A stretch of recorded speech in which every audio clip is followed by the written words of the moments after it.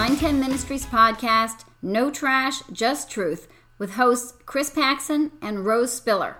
At Proverbs 910 Ministries, we are dedicated to taking out the trash of false teaching and replacing it with biblical truth. Welcome to the bonus episode of No Trash, Just Truth. In yesterday's episode, we started looking at the letters John writes to the 7 churches in Asia in Revelation chapters 1 to 3. We made it through the 3 of the churches in the last episode. That's right. So we'll finish up the last 4 today. And moving on to the church in Thyatira, Chris, let's read Revelation 2, 18 to 29. It says, "And to the angel of the church in Thyatira, write the words of the Son of God, who has eyes like a flame of fire and whose feet are like burnished bronze. I know your works, your love and faith and service and patient endurance, and that your latter works exceed the first. But I have this against you, that you tolerate that woman Jezebel, who calls herself a prophetess and is teaching and seducing my servants to practice sexual immorality and to eat food sacrificed to idols. I gave her time to repent, but she refuses to repent of her sexual immorality. Behold, I will throw her onto a sickbed, and those who commit adultery with her I will throw into great tribulation unless they repent of her works. And I will strike her children dead. And all the churches will know that I am he who searches mind and heart, and I will give to each of you according to your works. But to the rest of you in Thyatira who do not hold to this teaching, who have not learned what some call the deep things of Satan, to you I say, I do not lay on you any other burden. Only hold fast what you have until I come. The one who conquers and who keeps my work until the end, to him I will give authority over the nations. And he will rule them with a rod of iron, as when earthen pots are broken in pieces, even as I myself have received authority from my Father. And I will give him the morning star. He who has an ear, let him hear what the Spirit says to the churches." So, this church is commended for their love, faith, service, and their patient endurance. And their later works are greater or more abundant than earlier. So, Rose, I see at least for some of them, there's some Christian growth and some real fruit here in this church. It certainly seems to be the case. However, the church was tolerating a self-proclaimed prophet who's referred to as Jezebel, who's teaching and seducing people in the church into, as the words say, sexual immorality and eating food sacrificed to idols. Chris, Jezebel is a reference back to the Old Testament. She was King Ahab's wife, and she imposed Baal worship on the nation of Israel. In the beginning of this letter, Jesus describes himself with eyes like flames of fire and feet like burnished bronze. These are images that bring to mind metalworking. The city of Thyatira was known for its trade guilds, which you had to be a member of if you wanted to use your skills to earn a living. Kind of like our unions now, in some cases. Yes, exactly. These guilds held feasts honoring pagan gods that included sexual immorality, including orgies. Hopefully not like our unions now. Hopefully not like that. At least I haven't heard of that. But, Rose, the likely scenario here is that this woman, Jezebel, is telling people it was okay to join the guilds. This would have been tempting because they couldn't earn a living in their craft without joining in. These people are compromising what the Bible says for their own comfort, and in this case, maybe even to stay alive. So their choice would be sin against God and feed my children, or me and my family go hungry. Rose, people use the excuse, God wouldn't want your family to go hungry. God knows your heart. God will understand. He wouldn't want you to suffer all the time. You and I talked about that in our God and My Government Benefits episode. We did. And there are many people who compromise just for the sake of their own comfort.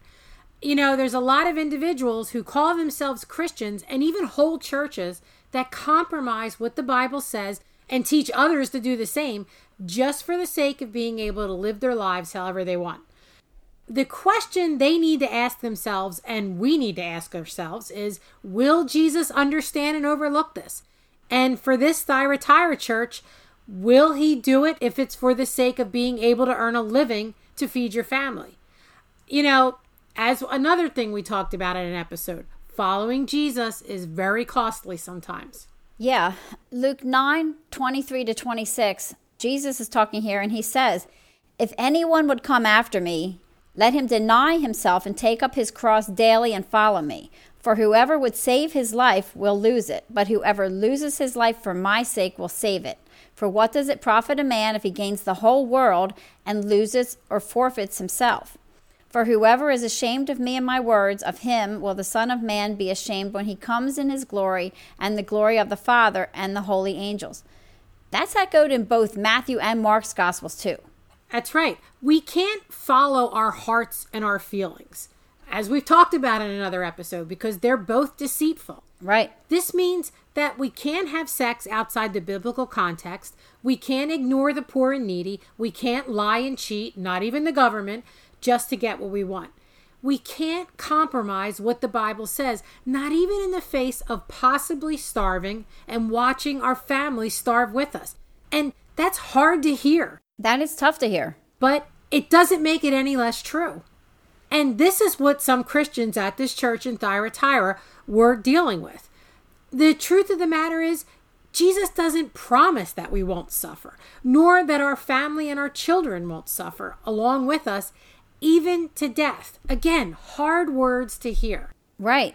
But we know from Romans 8:17 that believers are, as I'm quoting scripture here, children of God, and if children, then heirs.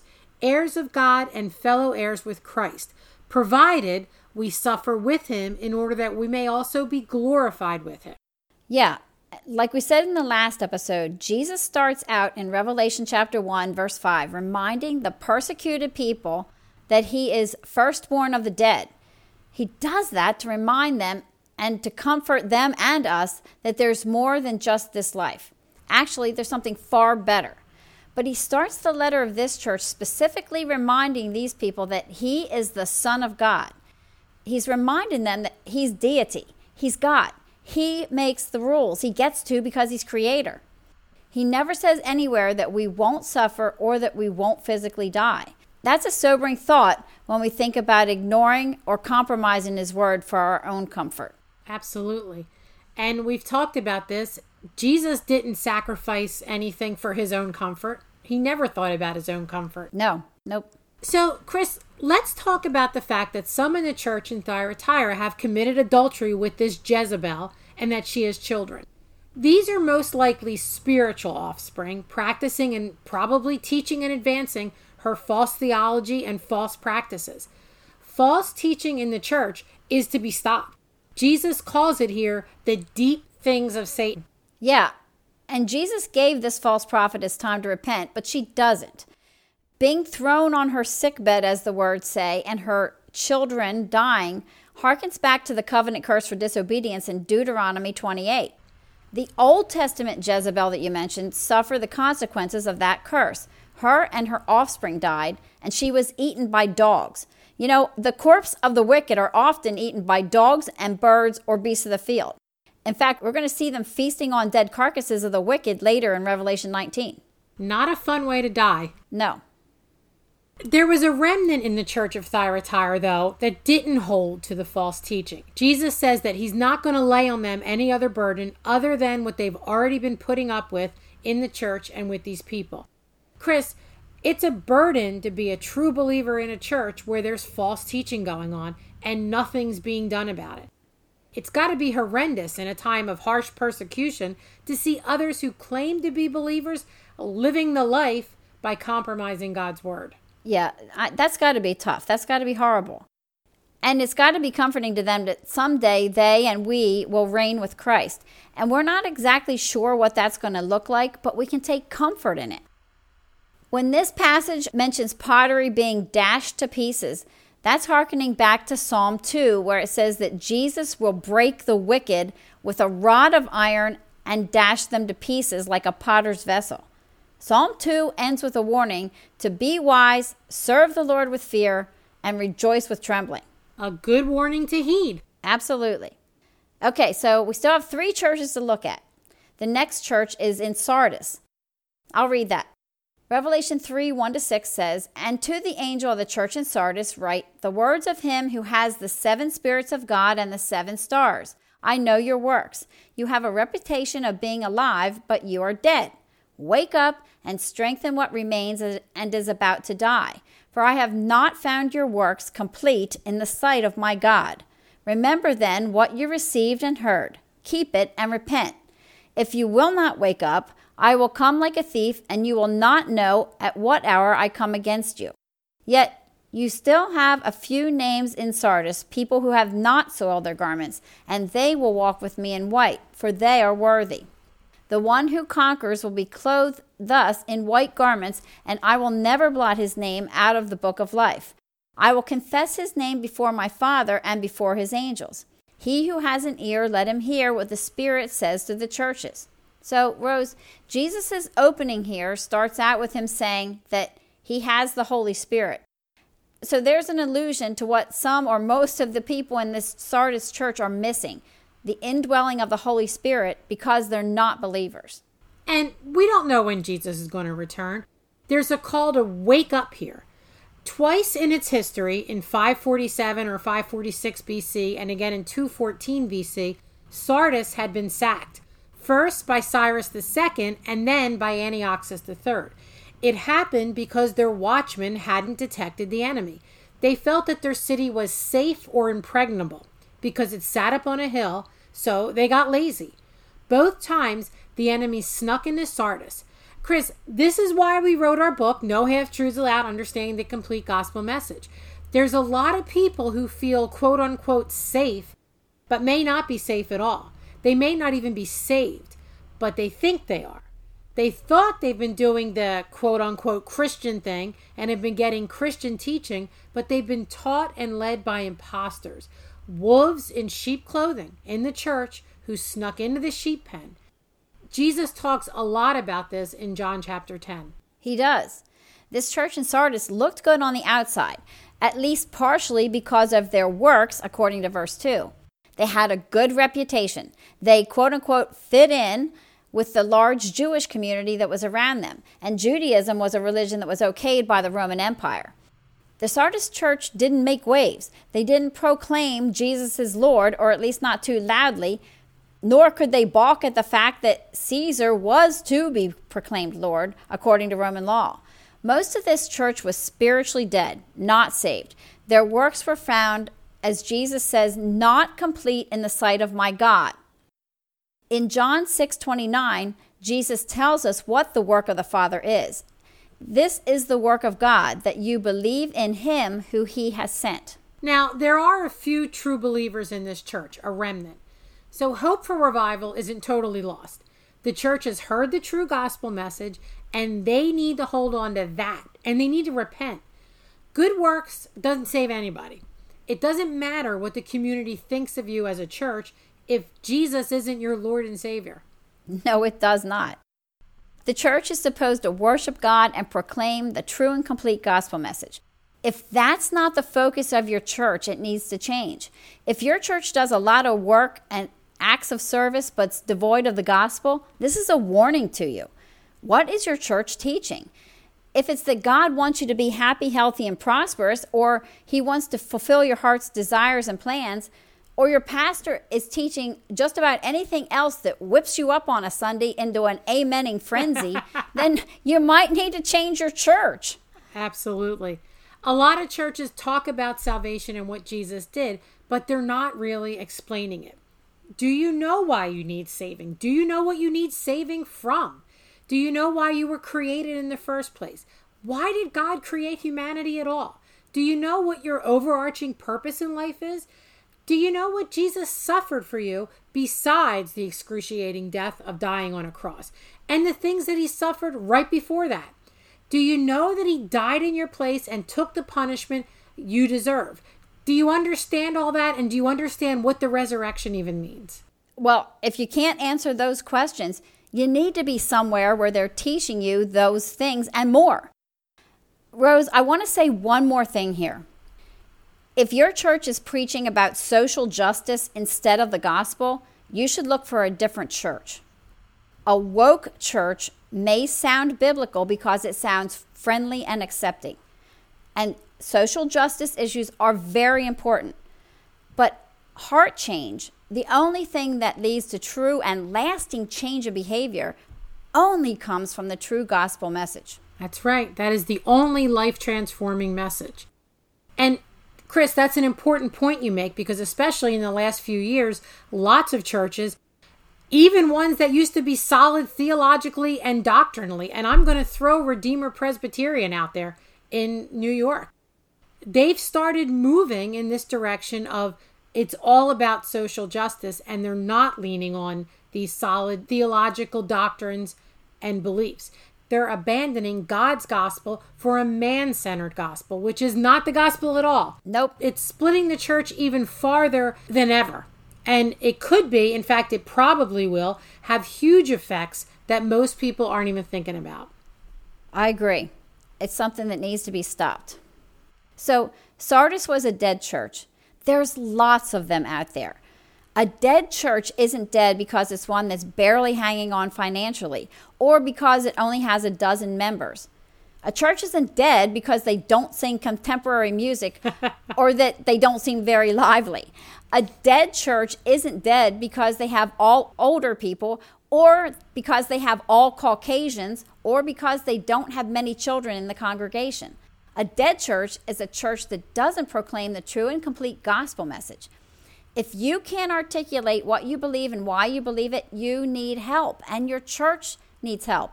If your church is preaching anything other than you're a sinner who needs God's grace, and then an explanation of what God's done for you for His glory, your church needs help. Agreed. Okay, so let's move on to the church in Philadelphia. Revelation 3:7-13 says, "And to the angel of the church in Philadelphia write the words of the Holy One, the true one, who has the key of David, who opens and no one will shut, who shuts and no one opens. I know your works. Behold, I have set before you an open door which no one is able to shut. I know that you have but little power, and yet you have kept my word, and you have not denied my name. Behold, I will make those of the synagogue of Satan who say that they are Jews, but aren't, but lie. Behold, I will make them come and bow down before your feet, and they will learn that I have loved you. Because you have kept my word about patient endurance, I will keep you from the hour of trial that is coming on the whole world to try those who dwell on the earth. I am coming soon. Hold fast what you have, so that no one may seize your crown. The one who conquers, I will make him a pillar in the temple of my God. Never shall he go out of it, and I will write on him the name of my God and the name of the city of my God, the New Jerusalem, which comes down from my God out of heaven, and my own new name. He who has an ear, let him hear what the Spirit says to the churches." So, Chris, the church in Philadelphia only gets a commendation from Jesus. They stood firm, they kept his word, they didn't deny him, and in the not too distant future of receiving this letter, during the time of Polycarp, who we mentioned, there was going to be some real harsh persecution, and a lot of people were going to suffer martyrdom. Yeah, Jesus begins this letter stating that he is the one who holds the key to the door of life. No one else can open it or shut it. He tells this church the door is open for them. For people who have little power and are suffering and are going to really continue to suffer, even to death, has to be a comfort. Yeah. And once again, Jesus mentions that Jews who think they're a part of God's family yet are persecuting Christians. And he calls these the synagogue of Satan. Jesus is going to make them bow at the feet of those believers. How's that for encouragement? It sounds pretty good to me. That's what I would want to happen. But Jesus also promises to keep the Philadelphia church from the hour of trial that's coming on the whole world. So we need to address this a little bit. The left behind believers think this means believers are going to be raptured off the face of the earth before a period of great tribulation. But believers are promised temptation, trial, and tribulation over and over again through the Bible. We've already said it, I think, in this episode. So that idea doesn't seem to fit here. Also, this passage has to have some meaning for the actual people that it was written to. So a future rapture out of harm's way isn't what this is about at all. Yeah, I agree. This is talking about spiritual protection. Because believers are sealed with the Holy Spirit for salvation, they can never lose it. So Jesus is telling this church that they can endure whatever suffering is coming, even suffering an intense time of tribulation brought on the world by God. Jesus prayed to the Father for believers. In John 17:15, Jesus said, I do not ask that you take them out of the world, but that you keep them from the evil one. And yet he still tells these believers, hold fast to what you have so that no one may seize your crown. Paul says the same thing in Philippians 2:12. Work out your own salvation with fear and trembling. So it seems like they're saying the opposite of they're going to be kept. So why do they say this? Well, because unlike the Nicolaitans who practice antinomianism, which we talked about, I think, in the previous episode, was a Christian who thinks because they have grace, they can do whatever they want, sin however much they want, and just because they already have grace. But we can't be lax about our faith. We can't go on sinning as if it means nothing and trample on the grace of God. Absolutely. That's called cheap grace. And it's unbiblical. And if that's what we're doing, then we need to ask ourselves, are we really Christian? Exactly. So how did they and how do we know that believers can make it through all these rough trials and even this harsh tribulation and persecution? Well, we get the answer from Jesus in verse 10. I will keep you. And we get it from Paul through the Holy Spirit in verse 13 of the Philippians chapter 2 passage. Paul says, for it is God who works in you, both to will and to work for his good pleasure. So it's God that keeps us. Absolutely. God keeps us, he seals us, he protects us. It's referred to as perseverance of the saints. And we persevere because God is the one doing the preserving. If we were left on our own, we could never do it. Nope. Okay, Chris, one more church to look at, and that's the church in Laodicea. And Revelation says, to the angel of the church in Laodicea write, these are the words of the Amen, the faithful and true witness, the originator of God's creation. I know your deeds. You are neither cold nor hot. How I wish you were one or the other. So because you are lukewarm, neither hot nor cold, I am about to vomit you out of my mouth. You say, I am rich. I have grown wealthy and need nothing. But you do not realize that you are wretched, pitiful, poor, blind, and naked. I counsel you to buy from me gold refined by fire so that you may become rich, white garments so that you may be clothed and your shameful nakedness not exposed, and salve to anoint your eyes so that you may see. Those I love I rebuke and discipline. Therefore be earnest and repent. Behold, I stand at the door and knock. If anyone hears my voice and opens the door, I will come in and dine with him and he with me. To the one who overcomes, I will grant the right to sit with me on my throne, just as I overcame and sat down with my Father on his throne. He who has an ear, let him hear what the Spirit says to the churches. Okay, so this city was known for its medical and its textile industries. The city was rich. You want to know how rich this city was, Rose? This city was so rich that when an earthquake destroyed it in AD 60, they declined imperial disaster relief. Can you imagine? Wow, that's rich. Can you imagine a city declining government help after a natural disaster? Certainly not now when they're all begging for it. Heck no. A lot of people get this passage totally wrong because they think Jesus is saying either be for me, meaning all in or hot, or be against me, cold, or be my enemy, because I'd rather have you be one or the other and not lukewarm. But that's not what Jesus is saying in this passage at all. No, and you have to understand the history and geography to kind of get this right. Laodicea was rich, but it had no water. There were two sources to get water. There was the Hierapolis, which had mineral-rich hot springs, or Colossae, which had cold water. So their water came into the city through two aqueducts that were about 5 or 6 miles long. And by the time both got there, they were lukewarm. That's right. And lukewarm water isn't refreshing to drink, and lukewarm mineral water isn't good for its healing properties. I mean, no one takes a lukewarm Epsom salt bath. So their problem is their distance from the source. Exactly. The church thinks they don't need anything. And for Christians, this is deadly. Because that's when we stop praying.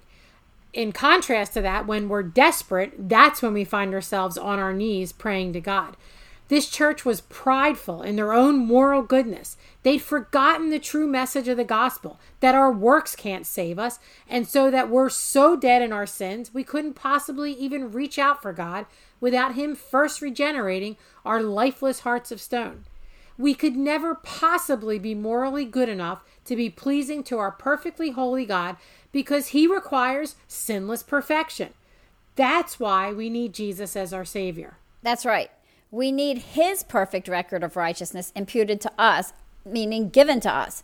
He took our punishment, the punishment of God's wrath, in our place, then clothed us in His perfect robe of righteousness. The Laodicean church had forgotten this, and they started patting themselves on the back in a way about their own goodness and the good stuff they were doing and their self-sufficiency. And sadly, there's a lot of churches out there today like that. And Chris, a Christian can move far away from God, even sinning grievously, and God will discipline His children. He'll refine them like gold.